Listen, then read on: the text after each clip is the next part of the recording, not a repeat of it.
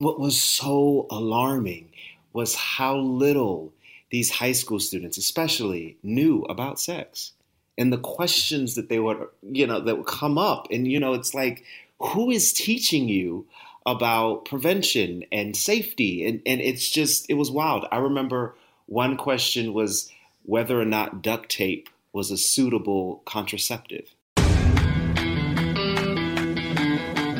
Welcome to the True Fiction Project, a podcast series that explores the origins of fiction. Every week, we begin with an interview, nonfiction, followed by a creative piece, fiction, inspired by something from the interview. The idea is to demonstrate, of course, that fiction is born out of our life experiences. Now, here's your host, storyteller, author, public speaker, health and wellness expert, Renita Hora. Welcome back to the True Fiction Project. I'm your host, Renita Hora. And I have with me on today's show, Tramell Tillman. He's an actor on Apple TV's Severance, if you have seen that show. If not, I highly suggest you should. We'll get more into that a little bit later. And he also does a bunch of work on Broadway. He's a philanthropist. Wow, that's a lot of ground to cover. Hi, Tramell. Welcome to the True Fiction Project. Thank you for having me. I'm excited about this. Yes, as am I. There are so many things to talk about. And I'm going to dive right into what I think is one of the funniest things I've ever heard. Okay. I met you recently during a screening for episode 1 of the Severance show. That was in LA, and I came up to chat with you later. I had just introduced you as King Lear on the Play On podcast in a promo. And I mentioned that. There was a question that the moderator at that particular session was asking all of the cast and, the director of the show and everything. And the question was, what is your worst nightmare job? What's the worst job that you've ever had? I think that's what the question was. And everybody gave, their answers. Yours particularly stood out. So without any spoilers, I ask you the same question. What is the worst job you've ever had? The worst job that I've ever had is also the job that I was the worst at. And it was an abstinence educator for middle and high school students in Mississippi, specifically Jackson, Mississippi, and Pearl, Mississippi. And why was it the worst job? So it was based from a nonprofit organization that wanted to spread abstinence to, public school students. And unfortunately, at that time in Mississippi, it was a high rate of STD cases and pregnancy. So the organization decided to develop this curriculum, and my job was to teach the curriculum. I was horrible at it because I didn't teach the curriculum. I was very honest with these students. I didn't teach them about sex because it wasn't my job, but instead created a platform, a forum where we could talk honestly about sex and, their influences behind it. And what was so alarming was how little these high school students, especially, knew about sex. And the questions that they would, that would come up. And, it's like, who is teaching you about prevention and safety? And it was wild. I remember one question was whether or not duct tape was a suitable contraceptive. Oh, my goodness. You've got to be kidding. I'm not kidding. I thought you were going somewhere else with this. I thought you were going to say that this was a really bad job because how does anybody go into sort of a high school student scenario where all they want to do is talk about sex? So obviously it's going to be hard for anyone. That's where I thought you were going with this, but clearly not. Well, it's a little bit of both, right? I mean, these kids are eager to talk about it because Mississippi is a part of the Bible Belt, and there's not many places where young people can talk openly about it, especially in the school system, So while my job was not to do a sex education course, which these scholars definitely needed. My job was just to give them options. And, I was honest with them. I wasn't going to lie to them and say, the sex is bad and it's a horrible thing. I was just very, very blunt to the point where encouraging them to focus on their options and focusing on graduating and developing friendships and relationships that will launch you forward into your dreams. And then, of course, it spiraled into something totally different. So this is it, right? Because what you're saying sounds perfectly reasonable to me, right? Give them the options, explain to them, but then you say it spiraled into something totally different. So what was that? Well, it was the specifics about sex.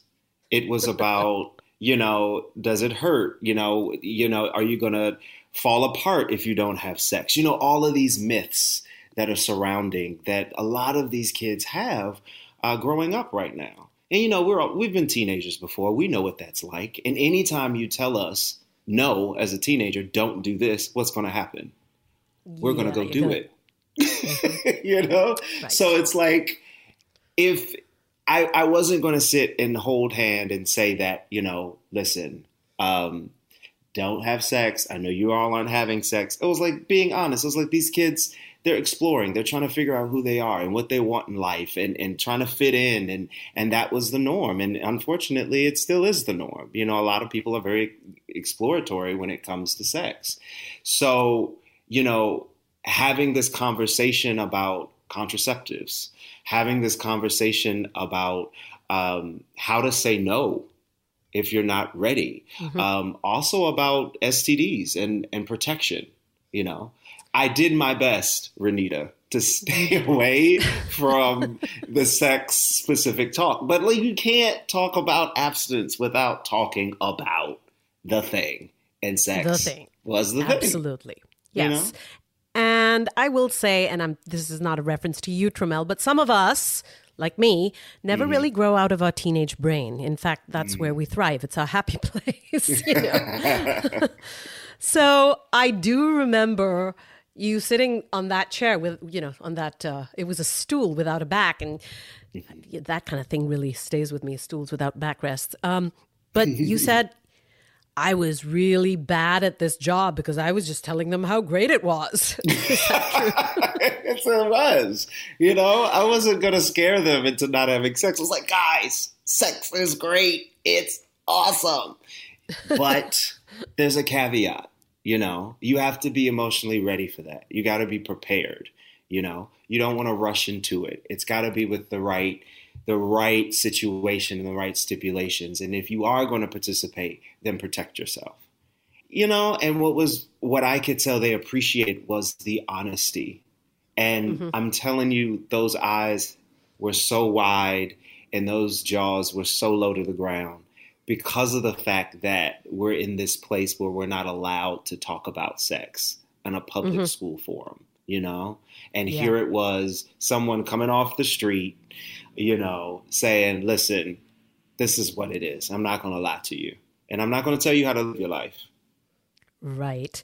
Now, I have to ask, the organizers of the program, were they actually appreciative of all of this? Because you put a different spin on it. And from the sounds of it, gave them some really useful information. Duct tape aside, I hope. Or did they get totally upset that, you totally missed the boat or, turned it the other way? They never knew. And unless they're listening to this podcast right now, they now know that I have deviated from the curriculum a little bit. Because that was the nature of the program. They would give us a book and the curriculum was dated. It didn't apply to these students. It was like they would have these little designs or these little, what do you call it, modules or demonstrations where you would have a piece of tape and I would take some masking tape. This is an example, right? You take some masking tape and you wrap the masking tape around your hand like a boxer would, but the other way where the sticky side is out, right? Okay. And so we would give this example is This is what it's like having sex with someone. I put my sticky hand on your sleeve, and then I go and have sex with another person and put my sticky hand on that sleeve and all this other, and we just kind of spread it around. Okay. And so the visual was like, you see the residue, you see what's left over on this adhesive. And the more you stick to people, you realize that your stickiness, the adhesive, starts to wear out.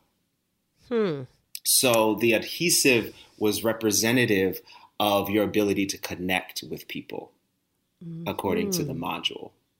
So I presented them with that. It left them with a very strong impression. It gave them something to think about. And I think that's the thing about sex. A lot of people have different views about it. And again, we're looking at it from a very religious standpoint. This is a very religious area. So within the realm of religion, it's so much when you have sex, the more you have sex with a bunch of people, the ability to connect with someone like your soulmate does not exist, you know? Exactly. So if you buy into that, that's a very vivid example. But if that's not your frame of reference, that's not what you believe, then what? Then what? Exactly. So I'm wondering where they got the idea of the duct tape now. It makes sense. I hadn't even thought about that. Look at that. There we go. Perfect for the Bible Belt at that. I have to ask, how old were you at the time, if I may ask? Oh my gosh, how old was I? I had to have been in my late 20s. My late 20s. Yeah. Okay. Yeah. So you're a seasoned adult. I'm a seasoned adult. And a little fun fact, when I was being trained for this program, the administrators that were leading the program, they always said, the kids are going to ask you whether or not you're abstinent. It's up to you if you want to share that. And I said that I didn't want to lie. So for the purpose of teaching the program, I remained abstinent. Oh, wow. And yeah, I was like, you know what? I'm going to try something different. I'm going to just try it. Give myself a shot.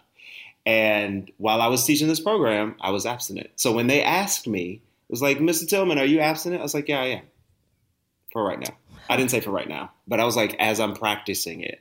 Because I also believe you practice what you preach, you know what I mean? And if, granted, at that time, I already had my degree. I graduated from Jackson State University, summa cum laude. I had a job. I was figuring out what I wanted to do in my career. So I was in a different place than where these high school and middle school students were.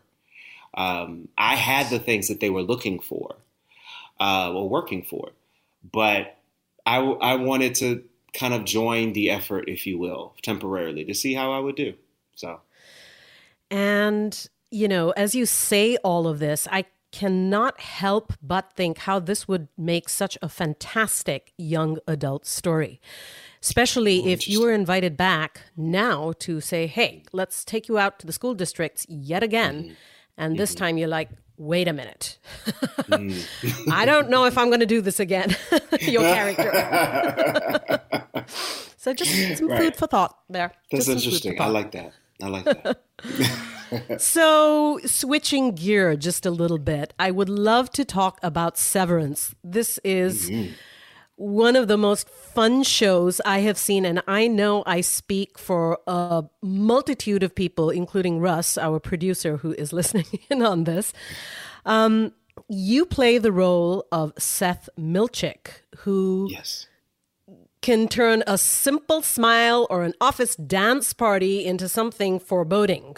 I think that might have been sort of a direct quote that I read somewhere in one of the, but I saw it, and I saw that first episode and that whole dance thing. Okay, tell me about how did you come up with this character? I know it was written, but how did you come up with your interpretation? Well, for me, it was really about finding the why. There was so much about Milchick that was a mystery.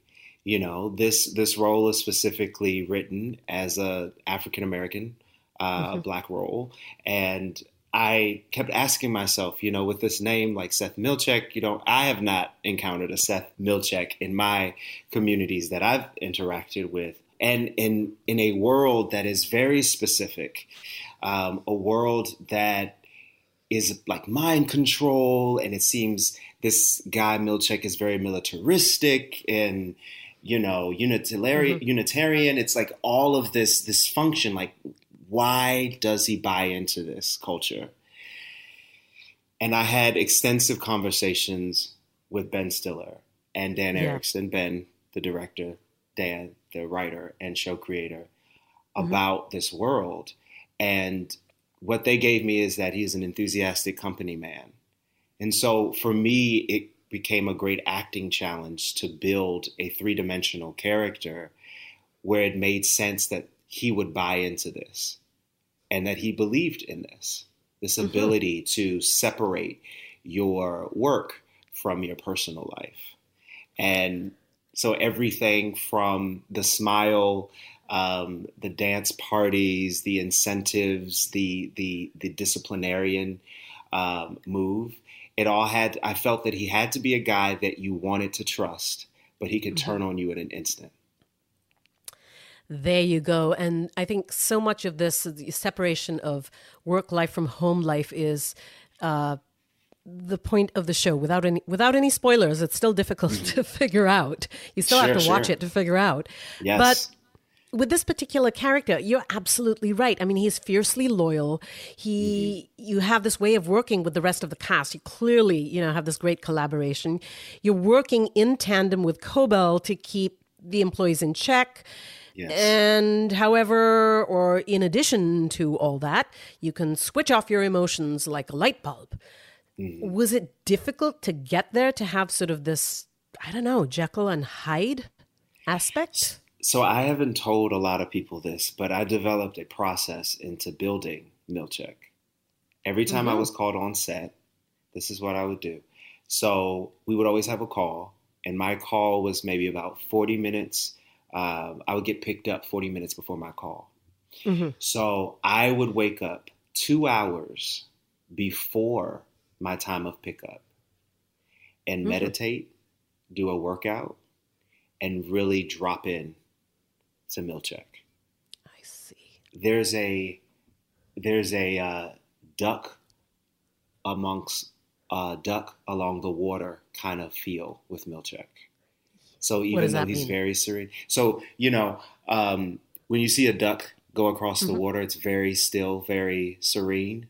But then underneath, the feet and the pedaling is just so fast and so steady. So for me, I felt that really embodied who he was. This was a guy, still waters run deep. Like this man, it just walks in the space and he's smooth, but there's an engine that turns underneath it. So for me, it was a lot about control. It was a lot of regimented breathing.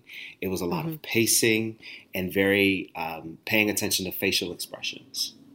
Fantastic. And you mentioned earlier that you worked quite intensively with Ben Stiller, the director, and with Dan to help shape this character. What was that like? I mean, we think of Ben Stiller as this hilarious comedy actor, but I hear he's quite the intense director.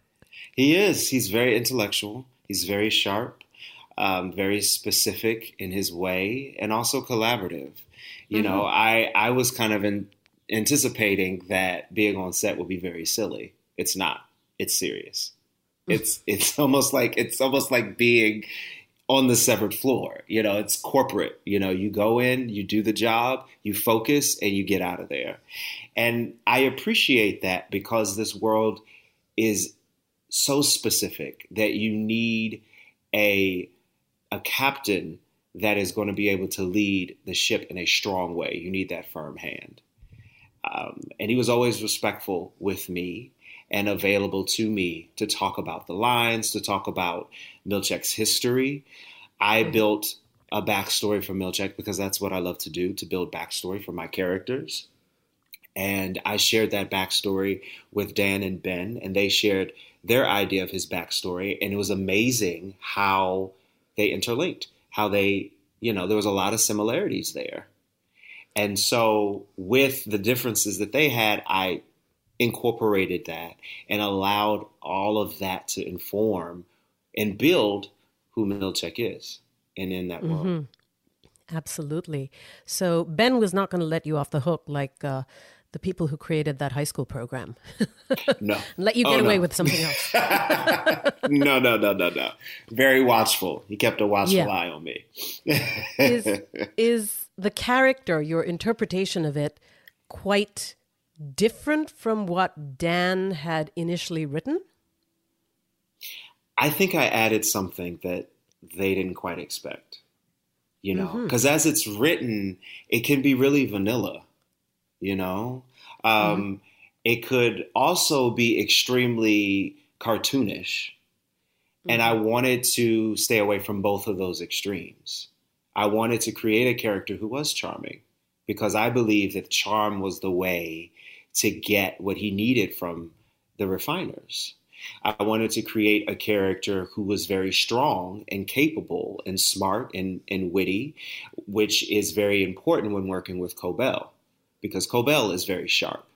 Right. I wanted to create a character who was able to be malleable and be able to think on his feet and work between any environment because I believe that, along with his ambition, is what got him to where he is working alongside Cobell. So being able to develop a character who could be that disciplinarian, but could also be a really great guy. Because there's this wonderful line that Mark, played by Adam Scott, says, like, Milchick is a really great guy until he's not, you know? And I'm paraphrasing.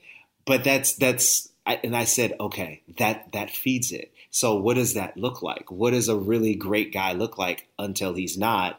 And that sinister feeling underneath that. So I really appreciated that Dan and Ben were so excited about what I brought to it. But I have a sneaking suspicion that it might not have been what they anticipated. I'm sure that's just fine. And it's interesting as you talk about all of these layers and dimensions that you build into a character. You know, this is a podcast called The True Fiction Project. So it's very much about writing fiction based off of nonfiction. This portion is the nonfiction, the interview. And then we will throw this out to a writer who will then write a fictional piece based on this, and we will audioify it. But it's very important, you know, for writers, as a writer myself and for the other writers out there, to really think about how, as you are writing, it's important to try and have that character and an actor to play that character in mind, because they will add to the role so much more than you put on paper, you know, and that's a good thing. Absolutely. And having the freedom the trust, right? The freedom and the trust in that actor to be able to bring that out. And I believe that speaks to Ben and Dan's leadership, their vision, that they trusted myself and the rest of the cast to not only just stand and deliver, but also to deliver above and beyond the expectation. And I have to ask, you know, before we switch gear again, there is a season 2, yes? Because everyone wants to know. Yes, we have been renewed for season 2. We are so excited. And I have no idea when it's coming out. We haven't even started it yet. So it's coming. But yeah, season 2 is happening. Well, we are all sitting and shaking in our seats here because, you know, season 1 is just... it's not enough. We're not going to be sort of satisfied with that. Tell Dan and Ben. Okay. And Apple TV. I think they all know already. So, Tramell, you are involved with so many other things. You've got an off-Broadway show this year, King Lear, in Play On Podcast. I don't have the age yet and depth, life experience to play King Lear yet. I did Edmund the Bastard in King Lear. Okay. I take it you know, Shakespeare, it seems like something you are really drawn to. Correct me if I'm wrong. I do love the poetry of it. The language, and, you know, I'm a logophile, so I love words, you know, and his use of words and even his invention of words, because Shakespeare created a lot of words, you know, it's so beautiful. And that's what I appreciate in the emotion. And and finding nuance within it is really, really invigorating. Fantastic. Will we see more of you, or should I say, will we hear more of you in Play On? Yes. So I just completed a Play On podcast of Twelfth Night. We did a production of Twelfth Night, and I voiced the role of Duke Orsino. So this will be different this time. I now play a lover this time rather than a bastard. Quite different, although some would argue one leads to the other, or one comes from the other. It could. You're right. It could. See how we got a theme going, for this particular episode. Sort of that reminds me, takes me back to sort of where we started out the conversation, that whole high school counselor program, counselor job, that was actually attached to a nonprofit organization, was it not? Yes. Yes, it was. Yes, it was. Tell us about that or some of your other philanthropical work. I just realized that I have been in nonprofit work for over 20 years. Wow. I remember starting in nonprofit probably when I was about 10 or 11 years old. I mean, of course, working in the church, but then working in small organizations that were ancillary organizations that were part of the church, nonprofit. And then because activism is such a heavy thread in my family, coming from my grandparents who were active in voter registration and traveled across the country with the NAACP to ensure that people had the right to vote and also would create transportation to get Black people to go out to vote. It was important to me to have a sense of community involvement. So it carried for me. While I was at Jackson State, I was a part of the Children's Defense Fund Freedom Schools Project, which is a literary project that bridges the gap for community involvement and children and literacy. So not only are children learning the joys of reading, but they're learning how they can get involved and make a difference within their families, themselves, their communities, and their country, and inevitably the world. From there, I went on to work with Teach for America. I've worked with the American Foundation for Suicide Prevention. There was an overnight walk that happened last weekend. And while I was unable to walk the 16 miles because of just last minute, I was grateful to be able to volunteer to hang signs along the pathway to lead walkers that walked all night from sundown to sunup to raise awareness and remind people that there's a community out there for those that are struggling with mental health and suicide. Absolutely. Yeah. That's very important, very timely, very topical these days, a huge issue. And thank you for bringing that up. Absolutely. So we are going to list out some of these organizations and the links to them. And of course, to other things that you're involved in, Severance, certainly on Apple TV and Play On podcast. But for our listeners, where should we be keeping track of what you do, your work, where should we follow you? So I'm trying to do better about social media. Listeners, I am horrible about social media. But I am more active on Instagram. So you can follow me, Tramel.Tillman on Instagram, and I will do my best to present content on there to let you know what the next few things have going on. I'm doing better. Just be patient with me. I think you're doing brilliantly. You posted on Instagram just days ago a great quote about how the arts saved your life. So I think that's your next series of content, sort of explaining how, why, and what. We'll be looking. Absolutely. So Tramel, this particular podcast, The True Fiction Project, as I explained, the premise behind it is really to do this nonfiction interview and then to throw that out to one of our fiction writers who will listen to it and be inspired by something from it, I wonder what, and come up with a fiction piece. So my closing question is, if you could give that writer a writing prompt, what would it be? Oh, if I could give a writing prompt. Based on all the wonderful things we've talked about. Activism, arts, and abstinence. Can they all coexist? A new spin on AAA. Yes, I love that. Feel like my little ad voice there. I love it. Okay. Well, let's see what he or she or they come up with. I can't wait to hear. Same. I'm looking forward to it. Keep me posted about this. I don't know how we connect the bridge on this, but I'm excited about this. For sure. Thank you so much for joining us today on the True Fiction Project, Trammell, and best of luck with all of your upcoming endeavors. Thank you so much, and thank you for having me. That was Trammell Tillman, an actor, philanthropist, on Broadway, off-Broadway, film, theater, TV, Apple TV. And I am Renita Hura, your host for the True Fiction Project. Stay tuned for our great piece of audio fiction coming up.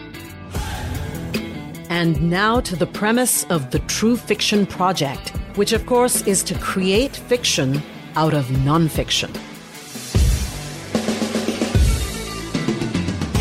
And I say, oh, oh, oh, I've got a place to go. Oh, oh, I've got a hand to hold after the sun goes down.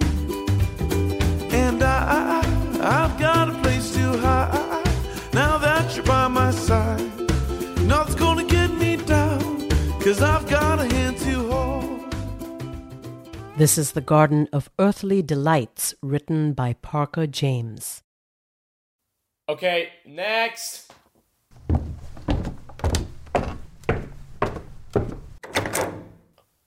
All right, state your names and the role you're auditioning for. My name is Michael Germain, and this is my wife, Sephora. We are presenting ourselves to you to fill the positions of the isolated lovers. All right. Begin whenever you're ready. Come, my love, here we can find the peace we desire to become one under the lustful eyes of another.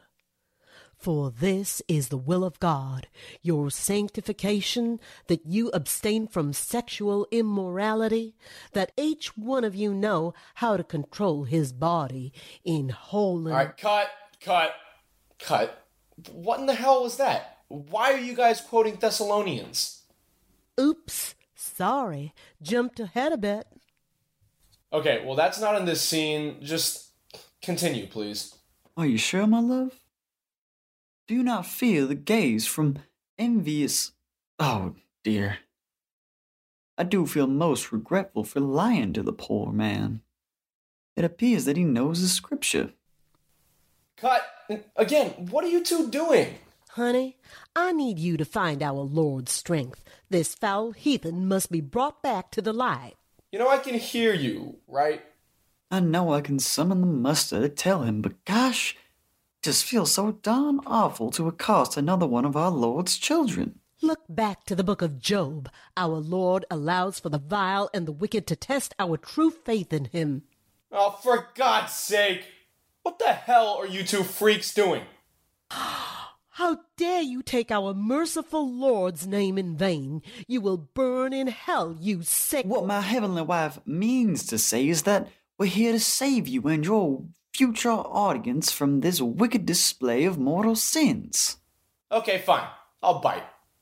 How is putting on a live retelling of Hieronymus Bosch's The Garden of Earthly Delights what did you say, wicked display of mortal sins? Huh. Curious that a man that is clearly at least somewhat knowledgeable of the scripture is unaware of the grave mistake you're making. Okay, yeah, no, you lost me. Please explain before security gets here. Right away, please. Of course, you people continue to turn your back to the Lord and use violence to shun the true believers. I'm sorry, you people? Yes, you people, the non-believers. Okay, what are you two actually doing here? The ad clearly stated this play would be fully nude and depict full sex acts. We were fully aware. We were sent up north on a mission to save this city from sin.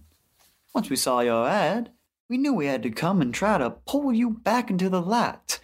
This play is sadly only going to encourage our unwed masses that premarital relations are not only something acceptable, but something to celebrate and even engage in. Wait, let me get this straight.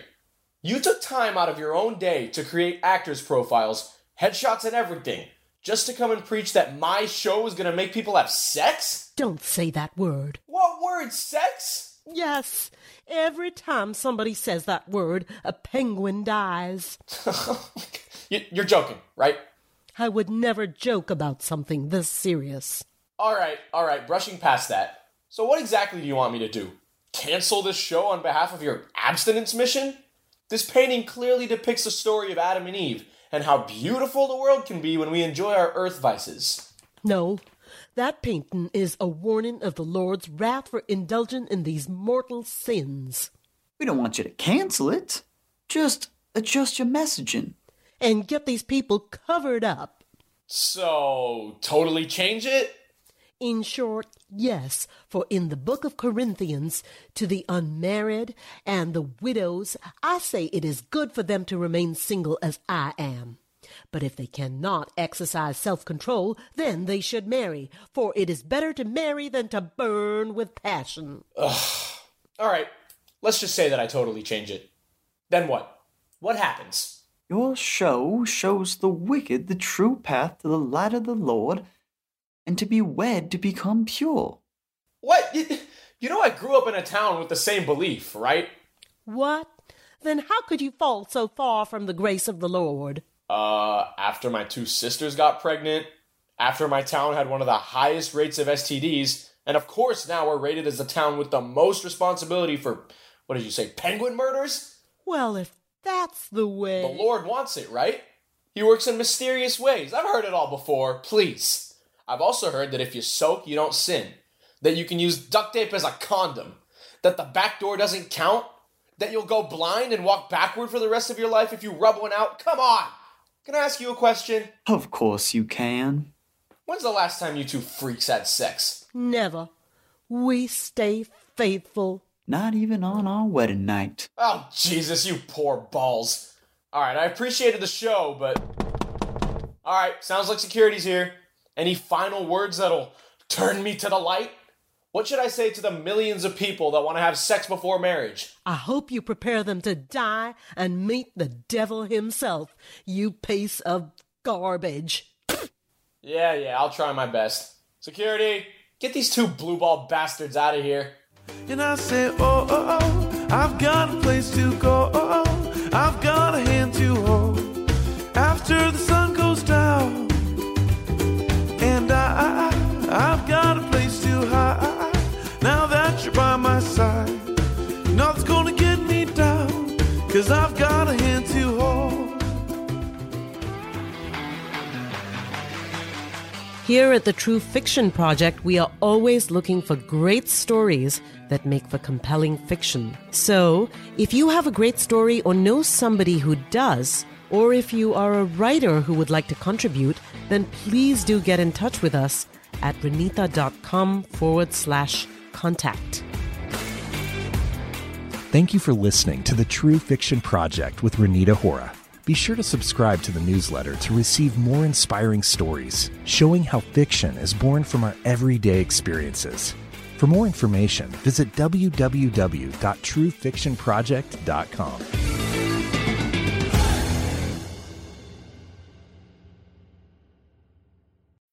When you need mealtime inspiration, it's worth shopping Kroger, where you'll find over 30,000 mouth-watering choices that excite your inner foodie. And no matter what tasty choice you make, you'll enjoy our everyday low prices, plus extra ways to save, like digital coupons worth over $600 each week. You can also save up to $1 off per gallon at the pump with fuel points. More savings and more inspiring flavors make shopping Kroger worth it every time. Kroger, fresh for everyone. Fuel restrictions apply.